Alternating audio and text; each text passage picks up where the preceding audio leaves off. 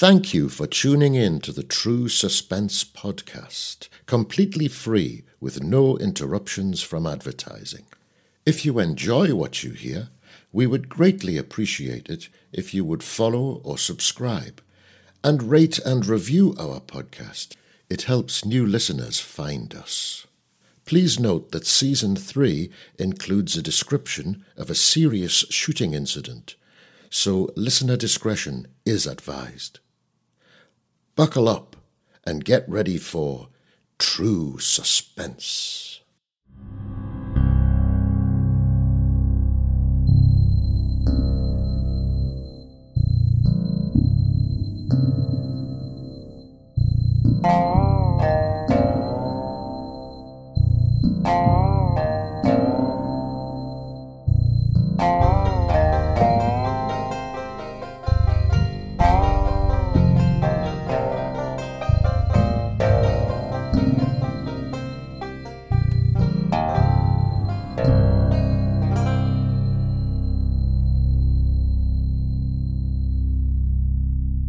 I'm Arthur Perlstein, and this podcast from the True Suspense collection is Night Raids.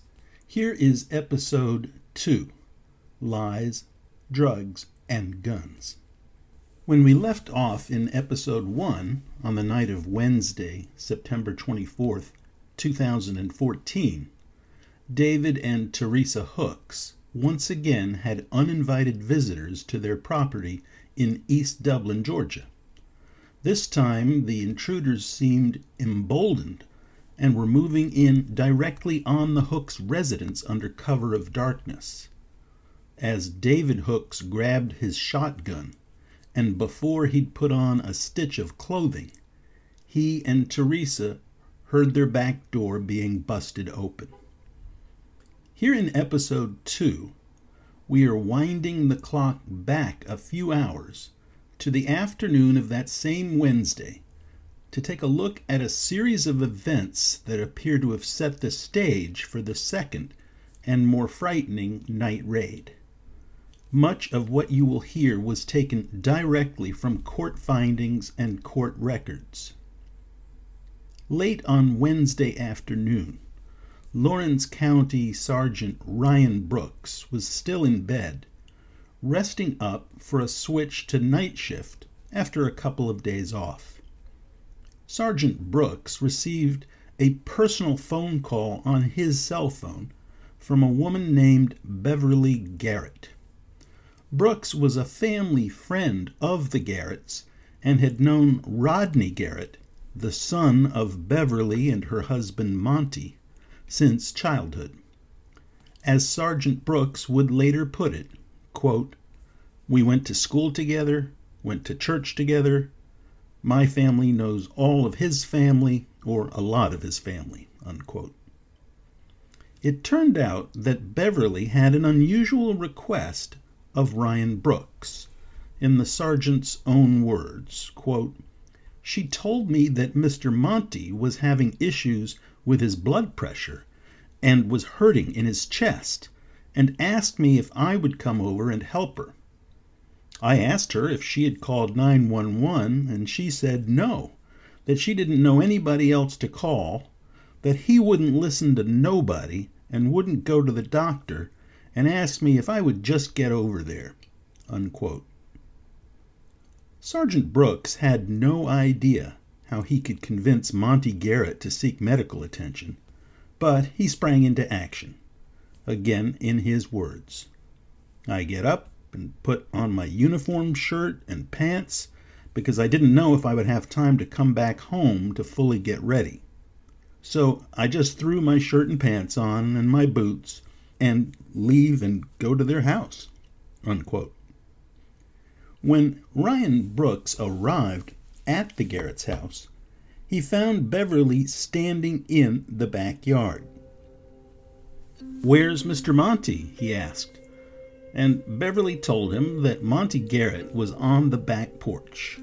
So the two of them then walked together up to the screened-in porch, and Sergeant Brooks asked him if he was okay, and Monty told him that he would be in just a few minutes. Still weighing how to prevail upon Monty to get to a doctor right away, Sergeant Brooks asked, "Well, what you mean by that?" Monty then quickly changed his tune, and it quickly became clear to the sergeant that the story about his blood pressure wasn't true, that it was just a ruse to get Brooks over to the Garrett house on a very different mission. Monty Garrett informed Sergeant Brooks that his son Rodney was scared and wanted to turn himself into someone he trusted, and the obvious choice for that someone was Sergeant Ryan Brooks. Monty then explained that Rodney Garrett was, quote, laying in the woods watching to make sure Sergeant Brooks was the only one coming. Sergeant Brooks knew that Rodney was a meth addict who frequently ran afoul of the law. Indeed, just 3 days earlier, Brooks had been investigating the theft of a green truck belonging to a man named Hippolito Mendoza. When suspicion about the stealing of Mr. Mendoza's truck fell on Rodney Garrett, Sergeant Brooks spoke to, among other people, Rodney's wife, who had told him that Rodney had been staying somewhere in the woods in a tent, and that, quote, he wasn't the same as he used to be, and he didn't act the same, unquote. By the time Sergeant Brooks had arrived at the Garrett house on Wednesday to provide what he thought was assistance with Monty's health issue, a warrant had previously been sworn out by Lawrence County officers for Rodney Garrett's arrest in connection with the theft of Mr. Mendoza's truck. The green truck had been recovered by Lawrence County officers on September 21st, 2014, just a couple of days before. Details emerged that because he was concerned law enforcement was looking for him in connection with the theft, Rodney had gone to live in the nearby woods with a man named Chris Willis in a tent for a few days. Chris Willis was a special kind of friend, if you could call him that, to Rodney. Sergeant Brooks and other Lawrence County officers were aware that Chris Willis regularly supplied Rodney with methamphetamine and had previously attempted to fence stolen goods on Rodney's behalf. Unbeknownst to Rodney, it was Chris who had informed police where Hippolito Mendoza's stolen green truck could be found. When Monty Garrett told Ryan Brooks in their back porch conversation that his son wanted to turn himself in, the sergeant looked around and saw an individual walking from the woods. As he started down the driveway to confront this individual, Sergeant Brooks recognized him as Rodney Garrett.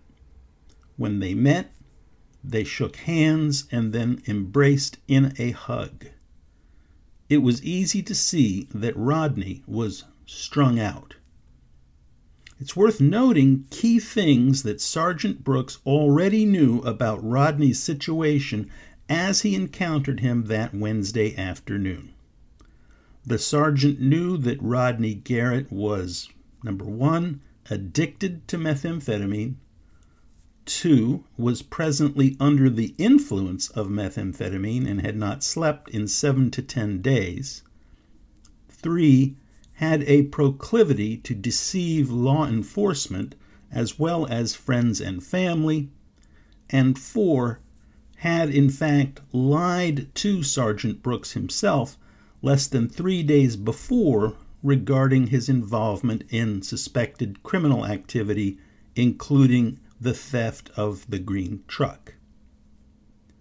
Rodney would later confirm that by the time Brooks had arrived on that Wednesday, he had been awake, quote, for almost 2 weeks straight, unquote, and that when he would, quote, stay up for 7 to 10 days in a row, he would start to see, quote, meth users call them shadow people, unquote. In addition, from the end of 2012 through that Wednesday, September 24, 2014, Rodney had used methamphetamine every day and night, typically smoking approximately 1 to 1.5 grams of meth each day, which he stated was an $80 to $100 a day habit. When he purchased methamphetamine, he typically bought between a gram and 3.5 grams, known colloquially as an 8-ball, at a time. Rodney sustained his drug habit largely by stealing from neighbors and local businesses and then selling the stolen goods. When Sergeant Brooks and Rodney finished their embrace at the end of the driveway, Rodney Garrett spoke 3 words, quote, "I messed up," unquote. Believing that Rodney was referring to his suspected theft of the green truck owned by Mr. Mendoza, Sergeant Brooks told Rodney Garrett that they would, quote, go to the office and talk about it and get everything sorted out. But there was something else on Rodney's mind involving a different theft at a different location. In Rodney's words, quote, "There's another vehicle you need to know about," unquote. At that point, Rodney led Sergeant Brooks back into the woods to where an SUV was parked. It was a Lincoln Aviator.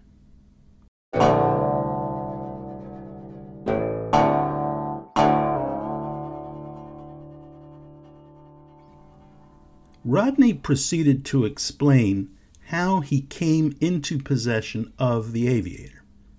He had been walking along Highway 319 around midnight on the evening of Monday, September 22nd, 2014. While walking down the highway, he stopped 2 or 3 times to smoke methamphetamine. As he was continuing along, he saw a driveway with its gate open and decided to check things out. He claimed he had no idea where the driveway led or whose property it was. Rodney walked what turned out to be over a half-mile along the driveway through the woods until he came upon the SUV parked on the grass near the house. He tried the door of the Lincoln Aviator and it was unlocked. As luck would have it, the keys were inside. Rodney then walked over to another vehicle, a white truck, located near a detached garage on the same property. When he opened the door to this vehicle, he claimed to have found a neoprene bag, which he said he believed contained money, along with some digital scales, which he took. Rodney also looked around in the detached garage and found a gun safe from which he claimed to have taken just a shotgun and a rifle, despite the owner having reported 7 firearms and thousands of rounds of ammunition being stolen from his property.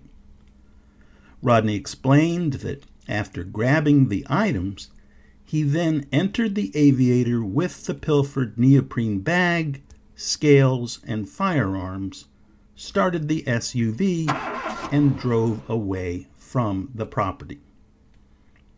At some point, Rodney said he stopped at a gas station to fuel the Aviator, and that's when he decided to check out the contents of the neoprene bag. Inside the bag, Rodney claimed to have then discovered approximately 20 grams of methamphetamine. He later parked the Aviator in the woods, near his parents' residence. According to Rodney Garrett's explanation, the quantity of the drug scared him. He considered selling the rest of it and getting out of town, but the only person he could think of who might buy it was his own drug source, and he couldn't trust that person to keep quiet. He saw no easy way out. He said he concluded that only a well-connected dealer would have so much meth, so he thought it best to turn himself in. Now, whether Rodney really turned himself in or was forced to by his family and the circumstances is subject to debate. There is also reason to doubt that the quantity of meth that Rodney claimed to have found would have scared him so much. One of the sergeants investigating the matter would later estimate the street value of 20 grams at between $3,000 to $4,000, which, in the sergeant's words, ain't that big of a deal with a regular dope dealer. In fact, the sergeant added that Rodney's own buddy and supplier, Chris Willis, could be making that every day. After hearing Rodney Garrett's story, Sergeant Brooks called in the Aviator's VIN, which came back stolen. Sergeant Brooks then called another Lawrence County officer, who in turn called Sergeant Christopher Brewer, the supervisor of the Lawrence County Sheriff's Office Narcotics Unit, at approximately 5:30 p.m. with a request that Brewer travel to Sergeant Brooks's location at the Garrett home. Just a short while later, Sergeant Brewer, along with Corporal Timothy Burris, arrived at the Garrett's residence, and the officers searched the Aviator's interior. They located the scales and 2 firearms, but not a neoprene bag. Instead, the officers discovered a locked metal case, approximately 1 foot square inside, which Rodney Garrett claimed was his own, and into which he said he'd placed the contents of the neoprene bag. Because the metal box was locked and Rodney said he had no key, however, they were unable to examine its contents right then at that time. While at the Garrett's residence, Sergeant Brooks read Rodney Garrett his Miranda rights and asked him to identify any property inside his shop that was stolen. In response, Rodney Garrett looked around and said, quote, "No, y'all got everything," unquote. Rodney Garrett was then known to be a suspect in several other outstanding burglaries and or thefts that occurred in the Lawrence County area. Sergeant Brooks focused in on a particular 4-wheel all-terrain vehicle that Rodney had previously been seen operating. Rodney denied stealing the ATV.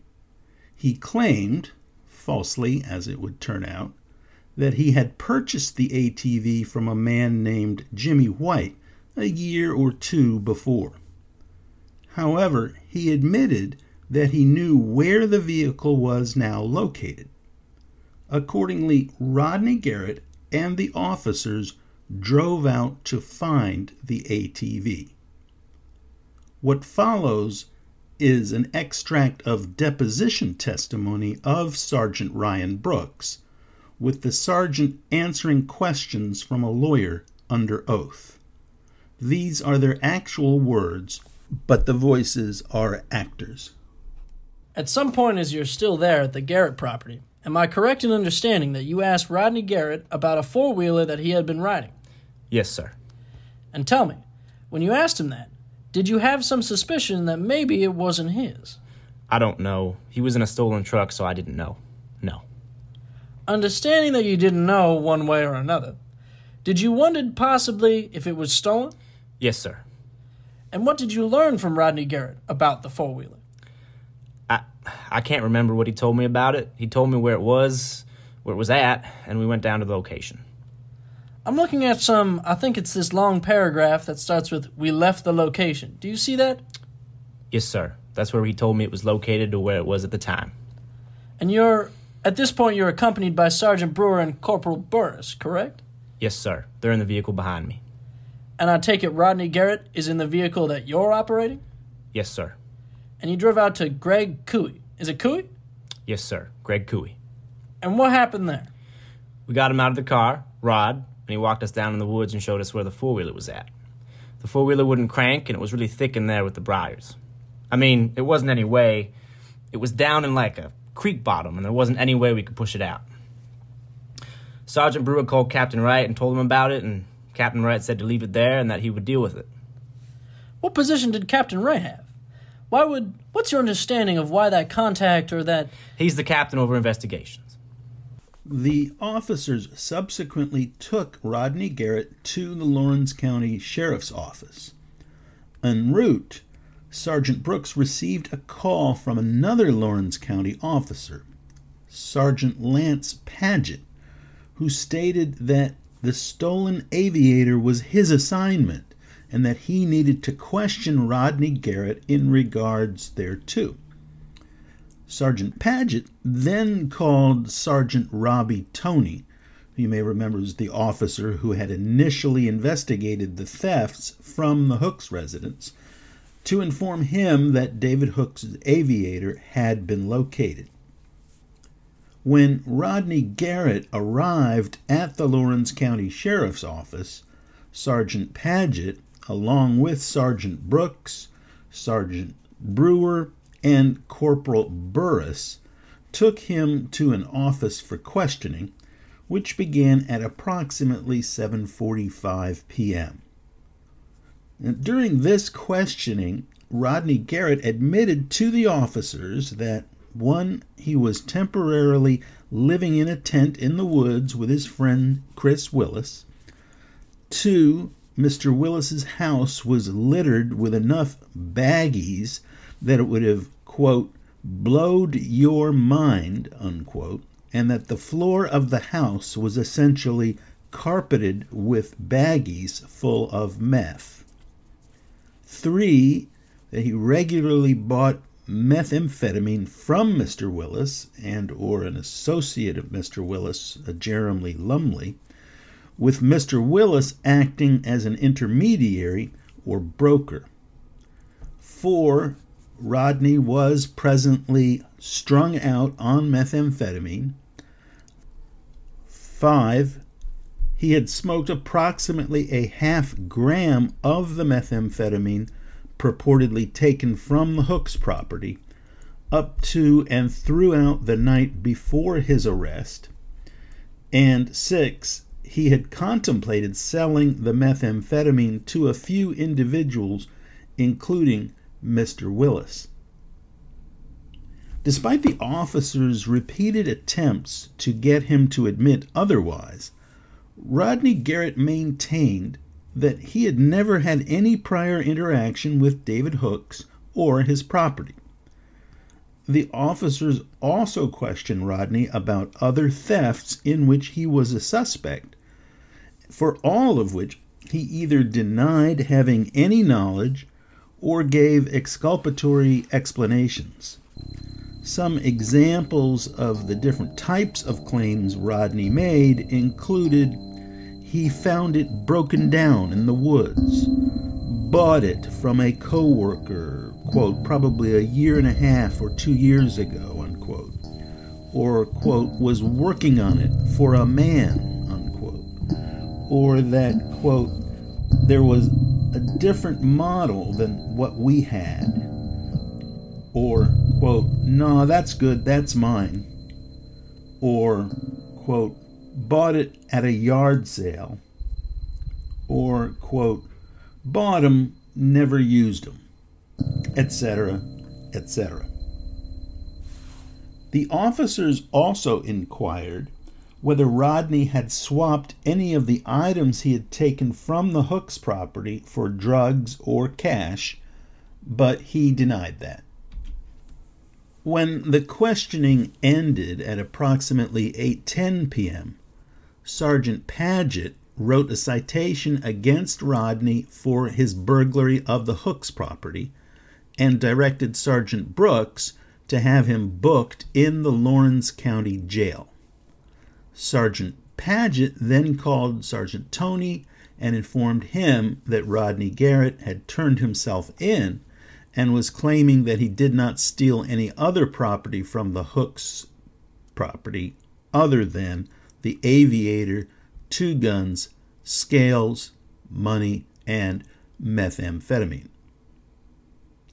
As remarkable as this may seem, by the time the questioning of Rodney Garrett ended, Sergeant Brewer concluded there was now some different and very pressing business. He was not so much focused on further investigation of Garrett's possession of meth or his multiple thefts from David Hooks and others of guns, ammunition, and vehicles, among other items.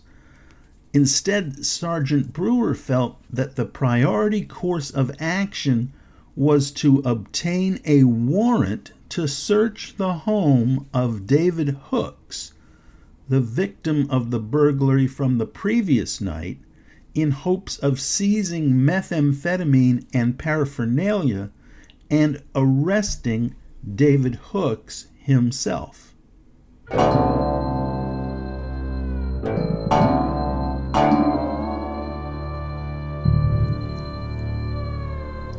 At about 8:30 p.m., 20 minutes after the questioning of Garrett had ended, Brewer, along with Sergeant Paget and Corporal Burris, called Lawrence County's Deputy Chief Assistant District Attorney, Brandon Faircloth, and spoke with him for a few minutes about seeking a search warrant for the Hooks property.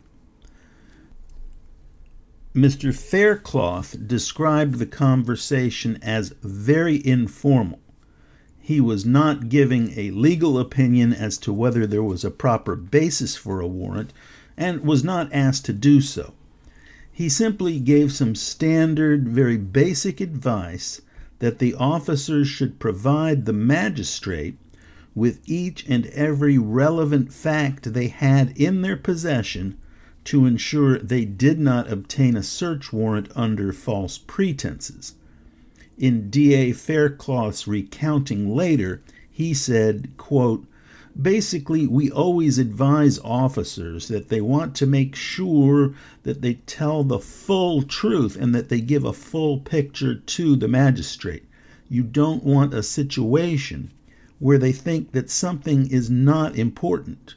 Not that they're trying anything, but that they're focusing on things that they view as more important, and so they leave something out that the magistrate may think is the most important part either way."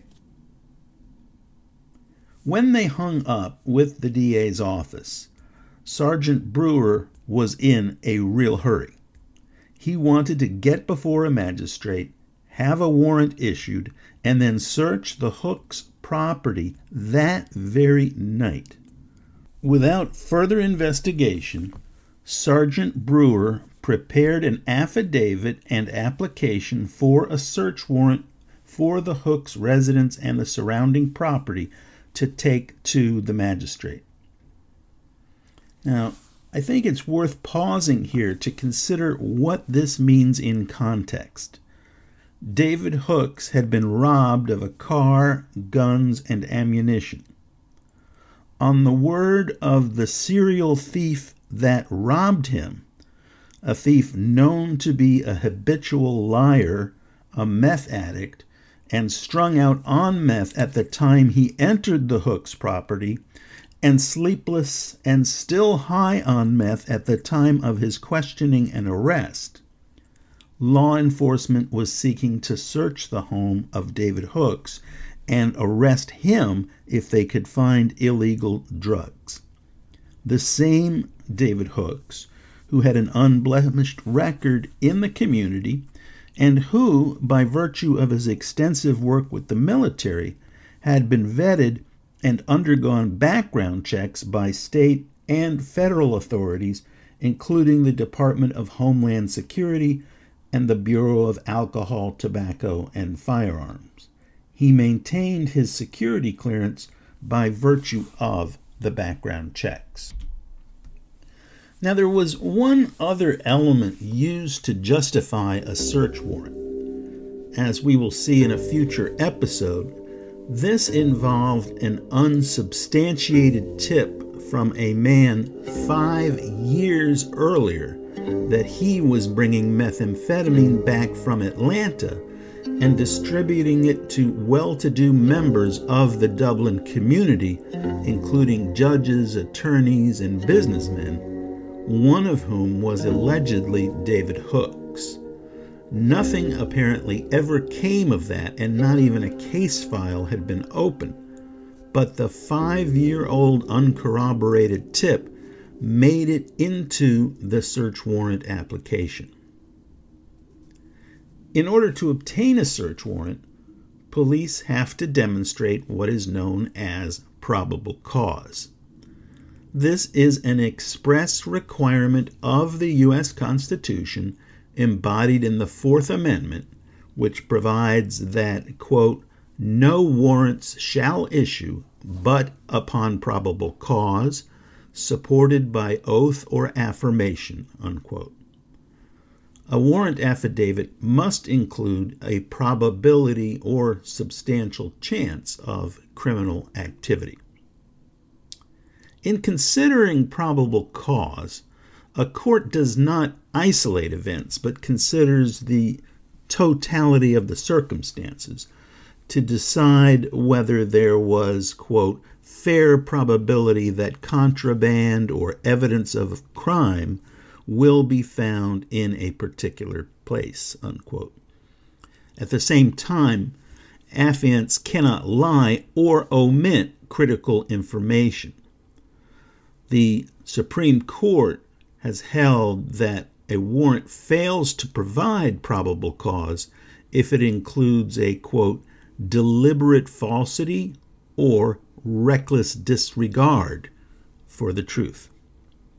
This also extends to, quote, information omitted from warrant affidavits, unquote.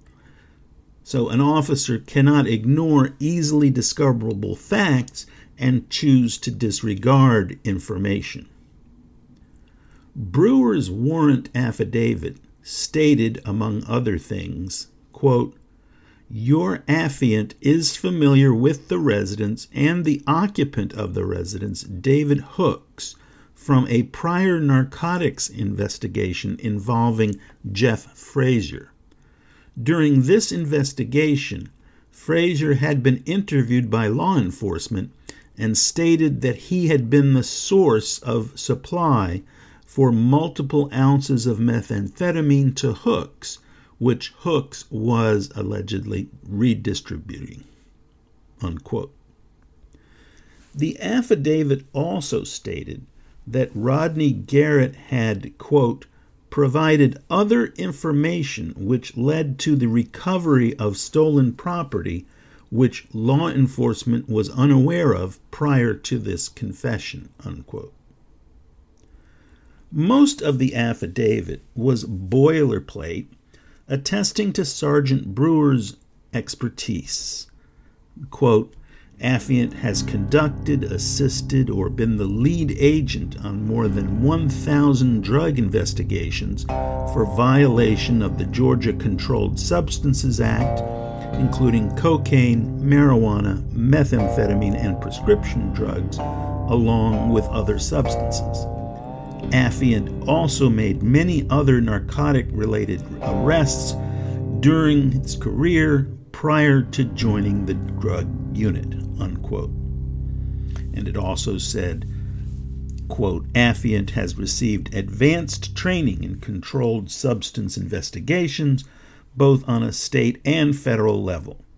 Topics have included confidential informants, drug identification, prescription drug investigations, indoor marijuana grow operations, street-level drug interdiction, field sobriety testing for persons under the influence of narcotics, search and seizure for narcotics investigations, interviews and interrogations, drug trends, physical and electronic surveillance, gang activity with drugs, field testing drugs, crack cocaine manufacturing, various types of methamphetamine manufacturing processes, symptoms of drug abuse, clandestine labs, money laundering, and reverse sting drug operations. Brewer attested in the affidavit that he had reason to believe that on the person or property of David Hooks there were, quote, controlled substances, in particular methamphetamine,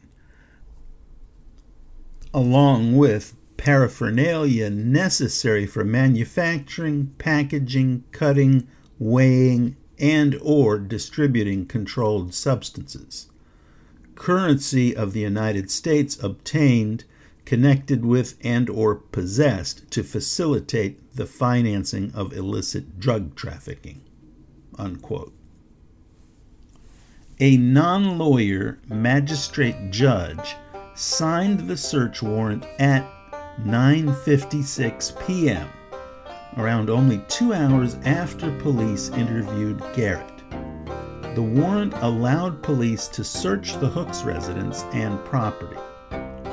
Sheriff William Harrell did not review the application, but he agreed that Brewer had probable cause based on what Brewer had told him. Officers then decided to bring in the Sheriff's Response Team, known as the SRT, to execute the warrant that evening. Moving quickly was important, Sergeant Brewer claimed, because police had concerns that Hooks could destroy evidence. The SRT was assembled and briefed, and the sheriff himself, William Bill Harrell, was present for this briefing. During the meeting, officers discussed the fact that Hooks had just been robbed and had weapons on the property, so they were told to be on high alert. There was also discussion that those executing the warrant should not be in a hurry and that they should take their time with the knock and announce to allow sufficient time for any occupants to come to the door. The SRT and other members of the Lawrence County Sheriff's Office, including Sergeant Brewer, Sheriff Harrell, and Corporal Steve Verton, drove out to Highway 319 North on a fateful journey toward the Hooks property to execute the search warrant at approximately 11 p.m. on that same Wednesday night, just about an hour after the magistrate had signed the search warrant. As you may recall from episode 1, this was also around the time that Teresa Hooks saw men approaching the residence, followed by the sound of the back door being busted down. Thank you for listening to Night Raids. In our next episode, we'll discover who broke down the back door and follow the fast and fateful sequence of events that ensued. Stay tuned for episode 3 of Night Raids. And it was over. Night Raids is a production of True Suspense Podcasts. Written and narrated by me, Arthur Perlstein. Music, sound engineering, and post-production by Guy Bainbridge and Walls End Studios. Be sure to visit TrueSuspense.com for more information about this podcast and other True Suspense productions.